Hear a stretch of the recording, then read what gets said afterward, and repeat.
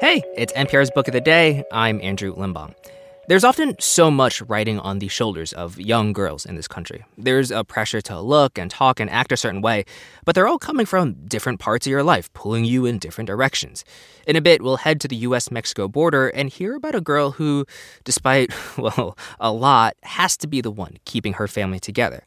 But first, our friends at Latino USA did this interview in 2018 with the author Erika L. Sanchez about her novel, I Am Not Your Perfect Mexican Daughter. It is currently being adapted into a Netflix movie by America Ferrera, and it's a YA book about a 15-year-old girl named Julia, whose older sister Olga is the seemingly perfect one. You know, she gets the grades, pleases the parents, all the big sister energy type stuff. And so when Olga dies suddenly, the friction between Julia and her family, her mom in particular, can't help but get more intense. And in this interview with Latino USA host Maria Hinojosa, they talk about how important it is to write about young girls who are difficult and flawed, because nobody's perfect. Her name is Erika Sanchez, and her debut novel is called I Am Not Your Perfect Mexican Daughter. In the novel, she tells the story of Julia and her particular relationship with her well-meaning immigrant parents. The novel is set in Chicago, just like Erika's own life. Erika joined me in the studio to talk about how this novel mirrors her own experiences and how through her writing she's trying to dismantle the idea of Latinas and perfection. Erika Sanchez, welcome back to Latino USA. Thank you so much. So Erika, we had you on the show when you were working as a sex and love advice columnist for Cosmopolitan for Latinas, even though you really hate being called the Latina Carrie Bradshaw. She was a terrible writer.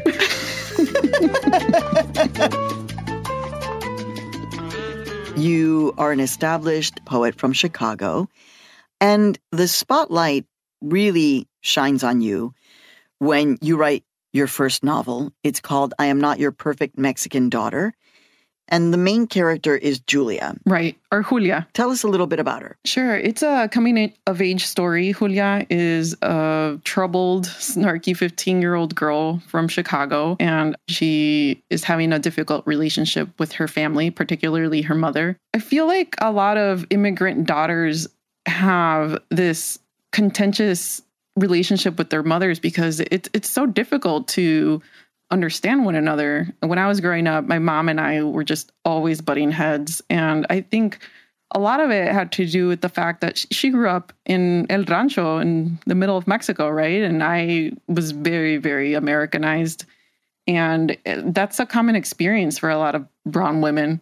I find it interesting how many young Latinas now talk about the fact that they had real issues around their Latina-ness, their Mexican-ness, because the moms and dads were so kind of demanding. And so they actively pushed away their Latina-ness, their Mexican-ness. Well, it's hard to negotiate that. There's so much I love about my culture. I love the fact that we're so family-oriented and like a million other things. But there's a lot I don't love. You know, I don't like the misogyny, the patriarchy, and when I was growing up, I pushed against those things, and it created a lot of conflicts. You know, you use the term snarky to talk about your character, Julia. It's not what you think of when you think of Latinas celebrating their quinceañeras and wearing pink dresses. Like, she's an American girl who's got an American teenage attitude. Yeah, definitely. And she's a lot of the times very unpleasant. And I think that's something that shocked people. And I think that's interesting because have you ever met a 15-year-old girl? I mean, I was terrible. Yeah, I was pretty terrible too. Yeah, I mean, you're angry at the world. Everything's so confusing. And you don't know what to do with that anger. So you like take it out on everybody around you. And so, in fact, you know, Julia, in your book, your character, she's rude. She's sarcastic. Often she doesn't know when to stop talking. Why did you think it was important to create a character who was really difficult? I think that we're not allowed to be flawed, unfortunately. And I'm really tired of that.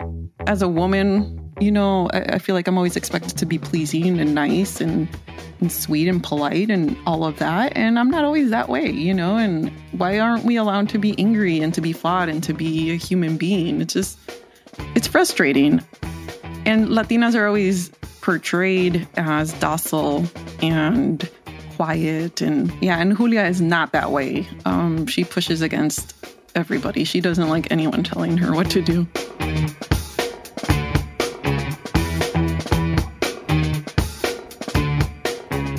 This book, when you were trying to get it published, it was rejected by some agents because what, they didn't like the tone of the main character? Is that true? Right, they didn't like her voice. And I said to myself, well, that's the best part, so I'm not changing that. And I took that as, they were telling me that they didn't like the fact that this was a complicated, strong Latina character. I remember one rejection really was upsetting for me, and I cried because it was really mean-spirited, and I was just really upset. I felt really discouraged, but again, I felt like I didn't need to change the voice because I felt like that's what made it special. And so I just held out until I found someone who believed in it, and finally I did find an amazing agent who's been wonderful to me. It all worked out. So I think that's just a lesson for young women to just kind of stick to your guns. And if you believe in something, someone else is going to believe in it too. A year has passed since the publication of their book, and I'm a follower of yours on Instagram.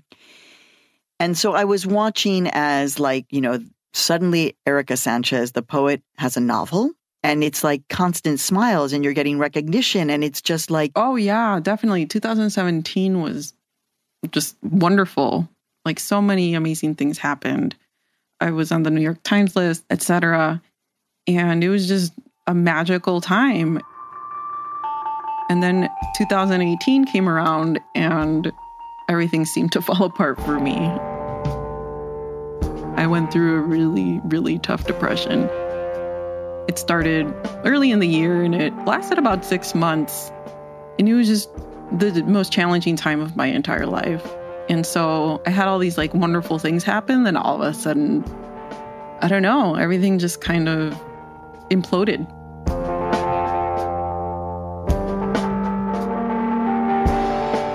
And then all of a sudden, you actually put on your Instagram. Mm-hmm. Tell us what you said on your Instagram.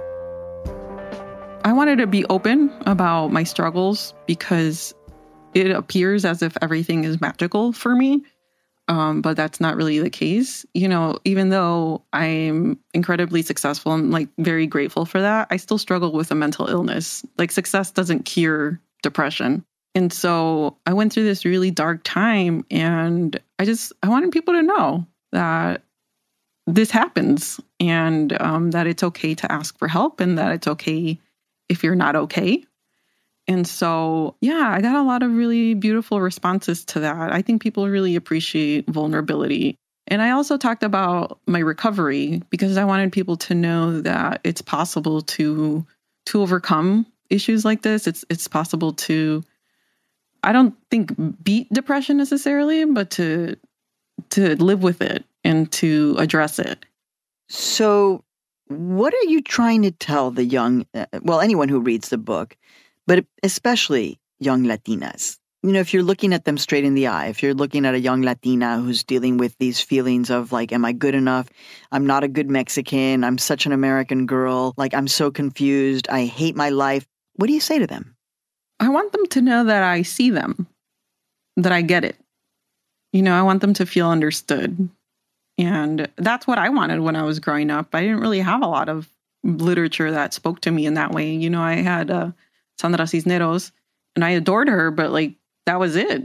I didn't have anything else. And I wanted to write a book in which young women of color could see themselves and they could understand that it's okay to be depressed, that it's something that is normal. Also that it's okay to be flawed, because we don't really see characters like that very much. I think we're expected to be, like the title says, we're expected to be perfect, both in society and within our families. And that's just not realistic at all. And so I just want them to know that I know that they exist and that it's okay. It's okay to be who they are.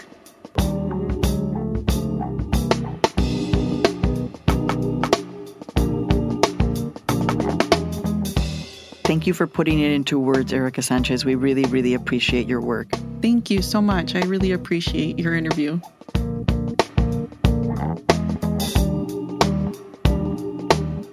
Erika L. Sanchez is the author of the New York Times best-selling novel, I Am Not Your Perfect Mexican Daughter.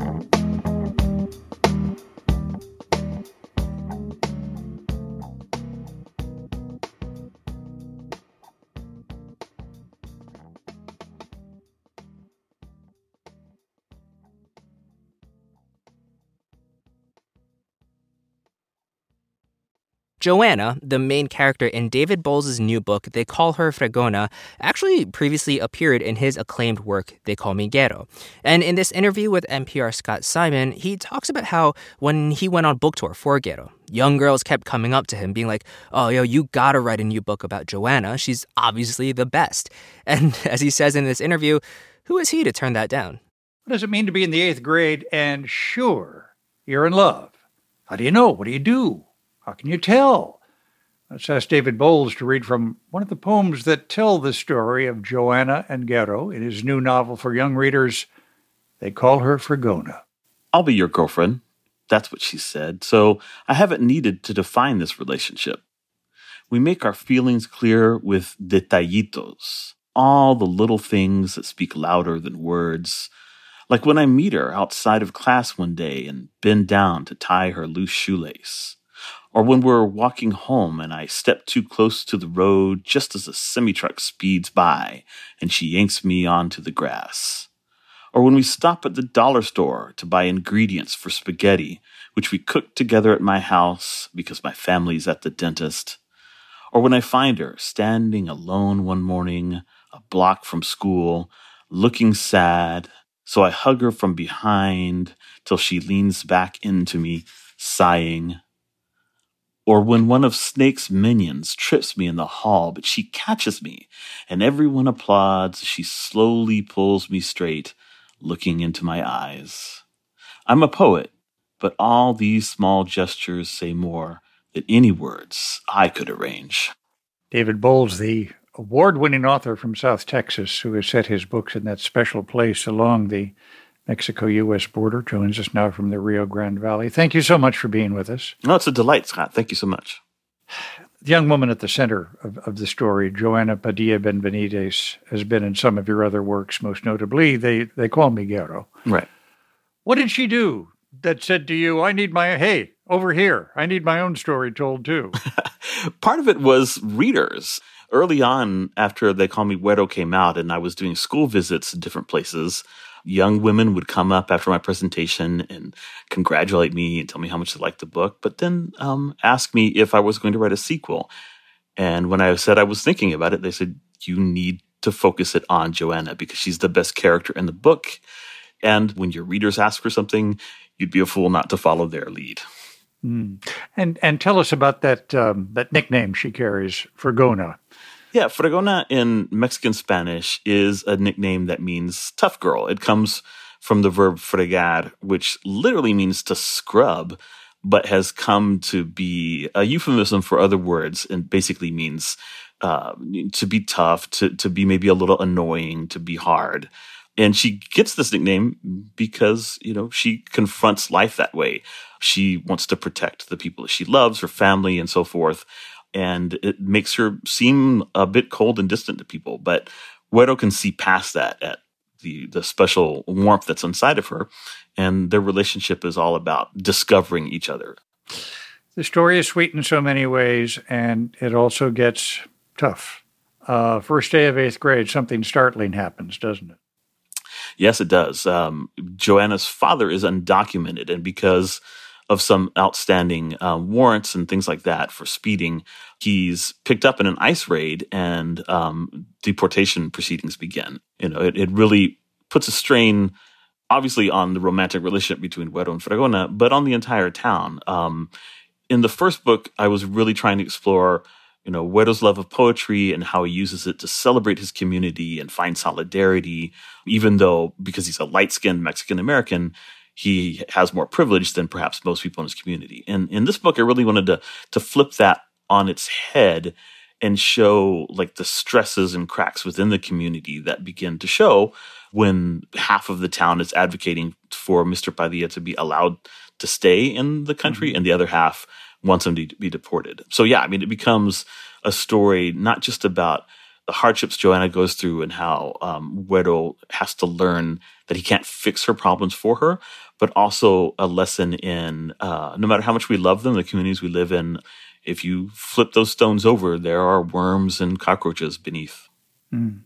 Güero really wants to be of help, but it's hard for somebody who's in 8th grade, or for that matter, somebody who's 80, to be of help in a situation like this, isn't there? Yeah, it is really hard. And, you know, especially men, I don't want to generalize, but men tend to be socialized to be problem solvers, to fix things. I know that that's the way I was raised. And Güero has to find, just as I have found over the years, that doesn't always work, that sometimes you just need to listen. Sometimes you just need to be there for the people that are hurting, and that your attempt to help them could actually make things worse. And that's what Güero discovers, because he does make things worse, unfortunately.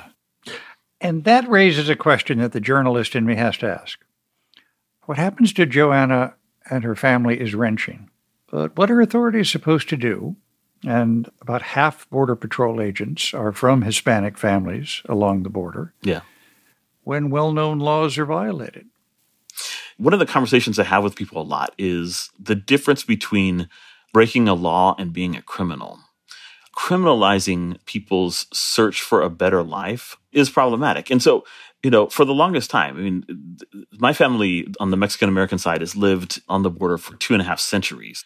And we have always had a place for people who needed refuge here. And it's only been in recent years that things have tightened up to the point where we can no longer provide shelter to those people, not easily anyway. And so, I always argue in favor of reforming these laws and making it easier for people along the border to take care of their own being people who come to the border in search of a better life.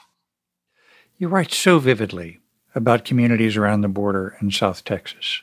Do you hope that young readers in Wisconsin and Minnesota and Vermont find something in your verse and your story too?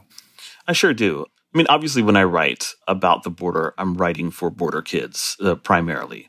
But I'm a big believer in this essential fact that the universal rises from the specific, and that by writing about stories that are rooted in the geography and culture and language of this place, I am giving people outside of my community a glimpse at the very human lives that we live that will, I think, resonate with them just as their lives resonate with us. I'm a firm and staunch believer in avoiding this kind of homogenous, fictional, bland kind of version of the U.S. in favor of stories that are rooted in the specificity of each one of our variegated regions. We have such, beautiful diversity, even within the white community across the country. And it's really important to me that those specific stories be told because they will resonate. David Bowles, his novel, they call her Fragona, A Border Kid's Poems. Thank you so much for being with us. Likewise. Thanks a lot. And that's it for this week on NPR's Book of the Day. If you want more, you can sign up for our newsletter at npr.org/newsletter/books. I'm Andrew Limbong. The podcast is produced by Naino Rao with help from Mason Tran and edited by Megan Sullivan. Our founding editor is Petra Mayer. The show elements for this week were produced and edited by Taylor Haney, Rina Advani, Courtney Dorning, Kat Lonsdorf, Connor Donovan, Janice Yamoka, Hiba Ahmad, and Melissa Gray. Beth Donovan is our managing editor. Thanks for listening.